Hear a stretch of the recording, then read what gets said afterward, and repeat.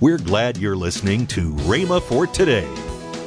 For us to be doers of the Word, we say we believe the Word, then let's do the Word. Let's have corresponding action along with what we believe. And when we have it, it works for us. Praise the Lord. Now, it took me a long time to get my wife out of that worrying habit. Well, she's here tonight, but she'll admit this is all true. So she did the Word for a while, but she's quit a long time ago. I remember some preacher's wife was talking to her years ago, and she said, "Oh, I quit that long time ago." Said, "I used to worry, but I quit it." Welcome to Rhema for Today with Kenneth and Lynette Hagin. Today you'll hear more from Kenneth E. Hagin on his teaching, Corresponding Actions, on Rhema for Today Radio. Also, later in today's program, I'll tell you about this month's special radio offer. Right now, let's join Kenneth E. Hagin for today's message. That day in 1933, I finally said to the Lord, I finally capitulated. I said, "All right, Lord, I promise you from this day forward, I'll never worry anymore. I told you that I never doubt anything you read in your Word. I read in your Word, and the moment I understand it, I'd do it." And you see, I'd gone on by Matthew 6, and up till then, God's Word was light to me, but from then on, it was dark to me. Do you know why God's Word's dark to a lot of you folks? You are not walking in the light you already have. If you go back and start walking in the light, God's Word will become light to you again. Just the very minute that I went back to Matthew 6 and started walking in the light, then the rest of the Word became light to me. But after I went on by that, see, months had gone by. It took me 3 months or more to get out of Matthew 6. I went on reading, but I couldn't get anything out of it. Because, you see, I wasn't doing what I said I'd do. Well, somebody said, "I didn't tell God I'd do that, though." Well, He expects it of you whether you told Him or not. It'll work the same way with you whether you tell Him or whether you don't tell Him. Because that's just the principle on which God works, the faith principle. And so I said, "All right, Lord, I promise you from this day forward, I'll never worry anymore. I'll not feel sorry for myself anymore. I'll never be discouraged anymore. I'll never have the blues." Now, folks, all that goes together. This blue day business is caused some worry and discouragement. And every bit of it comes from the devil. And bless God, 30 years have come and gone, and I've never worried anymore. Have you ever been tempted to? That's the greatest temptation I've ever faced. I've never been tempted with anything else much. That's the greatest temptation I've ever faced, is the temptation to worry. But I've never worried anymore. I've never been discouraged. I've never felt sorry for myself. No one has ever seen me when I couldn't smile. Praise God. Hallelujah. Or when I didn't have a good report. I've never been discouraged. Oh yes, I've been disappointed in a few people and so on, but never has it discouraged me one moment. Praise the Lord. Because God said don't do that. Praise the Lord. Don't fret. Have any anxiety about anything. Didn't He say it? I said, didn't He say it? Sure He said it. Sure He said it. Well, God said, for us to be doers of the Word, we say we believe the Word, then let's do the Word. Let's have corresponding action along with what we believe. And when we have it, it works for us. Amen. Praise the Lord. Now, it took me a long time to get my wife out of that worrying habit. Well, she's here tonight, but she'll admit this is all true. So she did the Word for a while, but she's quit a long time ago. I remember some preacher's wife was talking to her years ago, and she said, "Oh, I quit that long time ago." Said, "I used to worry, but I quit it." I remember she got angry with me one time over something when the children were real small. They were just babies, only 19 months between them. And so something, we came in one night and was going into the parsonage, and I had one child and she had the other one. And about the time we got into it, she said, "I don't believe you'd worry if me and both the kids fell dead instantly." And I said, "Why, certainly not. I'd be a fool to start worrying then." Now, wouldn't that be the most ignorant thing that a fellow ever done? What good would that do? He said, "Which of you by taking thought could add 1 cubit unto your stature?" Well, worrying and thinking about it wouldn't bring him back. Are you listening to me? Well, that would be most foolish. Well, I said that, and I think that made her madder than ever. But she finally saw the light. Praise the Lord. Praise the Lord. No, friends, it may be a little humorous, but yet it's true. So true. We need to understand these things. Thank God we can be doers of the Word and not hearers only. And when we are not doers of the Word, then really we delude ourselves. James said, but be ye doers of the Word, not hearers only. He said, deceiving. As I said a moment ago, the margin of the King James translation reads, deluding your own selves. Now you see in 1 Peter, the 5th chapter, and the 7th verse, Peter says, casting all of your care upon Him, for He careth for you. I like the Amplified translation here. It says, casting the whole of your care upon Him. All your anxieties, all your worries, all your concerns, once and for all, upon Him. For He cares about you affectionately, and for you affectionately, and about you watchfully. Oh, God's Word enlightens us, doesn't it? Praise God, God's Word enlightens us. Hallelujah to Jesus. You know, I took a church to pastor in 1939 that nobody else hardly would pastor. That's the truth. Because it was a church that had a record of having trouble. They'd never supported a pastor in 23 years as a church. I'm the first pastor they ever supported.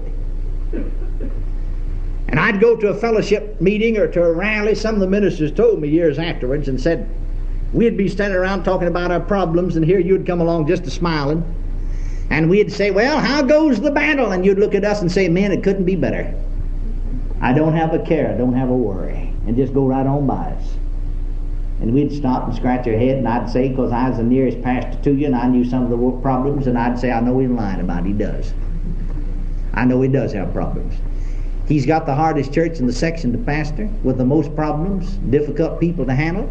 Besides that, I know him personally. I know something about his personal problems. He's got a widowed mother and a little brother that he has to help see after too. I know something about his financial problems, and I know what he does. Somebody else said, don't believe he's got enough sense to worry. Praise God, thank God I got too much sense. It's those folks that don't have very, very much sense that are worried. I'm talking about Bible sense, you understand, of course. I have too much Bible sense to worry. And if you had enough Bible sense, you wouldn't worry either. Because you'd do what the Word says do. It seems to me that folks would be glad to get out from under the load. It seems to me that they'd just be thrilled to know that they didn't have to carry that load. Casting all your care upon Him. The whole of your care. All of your anxieties. All your worries. All of your concerns. Do it every day? No. Once and for all, the Bible says. Once and for all. Now you see, friends, you may be praying about your problems and so on, but as long as you're going to worry about them, you don't have corresponding action, so you're defeating yourself. You're deluding yourself. God can't do anything for you. Are you hearing me? Though He wants to. Though He wants to, yet you're in a place where He can't reach you. You're sort of out there in no man's land. About halfway between God and the devil. And God can't reach you though He wants to, and the devil can enter into your innermost counsel, and so he keeps you confused, and you're defeated. Are you still here? Amen. Amen. That's the truth. That's the truth. Well, now you see what I had done. Before I ever left home, I knew I had troubles. I knew I had worries. From the natural now I'm talking. I knew I had responsibilities and concerns. Oh, brother, if I had time, but I'd be ashamed to tell you some of them is in that church that I faced. And I knew something ought to be said. But I said, dear God, I don't know what to say, and I'm liable to say the wrong thing. And I know something ought to be done. But dear Lord, I don't know what to do, and I'm liable to do the wrong thing. So I tell you what I'm going to do. I'm going to preach the word and treat everybody right and turn it over to you. Because after all, you said casting all your care, and this is my care. This is my responsibility. Now I'm going to tell you, brother, we had a constant revival in that church for 18 months. No, I don't mean we run a revival service. I mean every Sunday. In our regular service, people were saved, healed, filled with the Holy Ghost. Praise God in every service. It just made such a difference when you put Him to work in it and quit trying to carry it yourself. And I'll admit there were problems. You see, this church had been there 23 years, and I was just a 21-year-old boy. But these folks had the baptism of the Holy Ghost longer than I was old in age, because I was just 23 years old, or 21, and they'd had the Holy Ghost for 23 years. And of course, they wouldn't want to listen to me. They thought they knew more than I did, And then not only that, but you see, it'd been there long enough for 23 years until they'd kinfolks, their children had grown up and married one another. And some of them had married one another again, until they're sort of interwoven, and you get into a few kinfolks problems and you get into something. They'll sort of fight among themselves, but if you told taking sides, they'll all turn on you. You better have enough sense to keep your mouth shut. You are listening to Rhema for Today with Kenneth and Lynette Hagin. You can find more resources that will change your life. So visit us today at rhema.org. That's RHEMA.org. I'd like to tell you about this month's very special offer, the limited edition Kenneth E. Hagin Legacy Bible. It contains a collection of 26 lessons on faith bound in beautiful black genuine leather. It features the King James text, a concordance, and a harmony of the four Gospels offered for a special introductory price of $129.95. Don't delay. Call today. Call toll-free 1-888-FAITH-99. Again, call toll-free 1-888-FAITH-99. You can also order online at rhema.org. That's RHEMA.org. Rhema.org. Or if you prefer to write to Kenneth Hagin Ministries, our address is P.O. Box 50126, Tulsa, Oklahoma 74150. We always love to hear from our listeners, so write in or email us today and become a part of Rhema for Today. Now, let's join Kenneth and Lynette Hagin. And we got Living Faith Crusades coming up in March. Yes. We're going to two places we haven't been before. That's right. March 4th through the 6th. We're going to be in Ridgely, Tennessee. Ridgely, Tennessee. Abundant Life Fellowship Church, Pastors David and Tammy Gray. I'm looking forward to that. And hey, all the people in that area, hey, get the news out. Come out. We're going to have a great time. Now, then we're going to move right over there on March 7th through 9th. We're going to move over to Cleveland, Tennessee. That's Wednesday through Friday. Yes. At Cleveland Christian Fellowship with Pastors Mark and Margaret Strickland.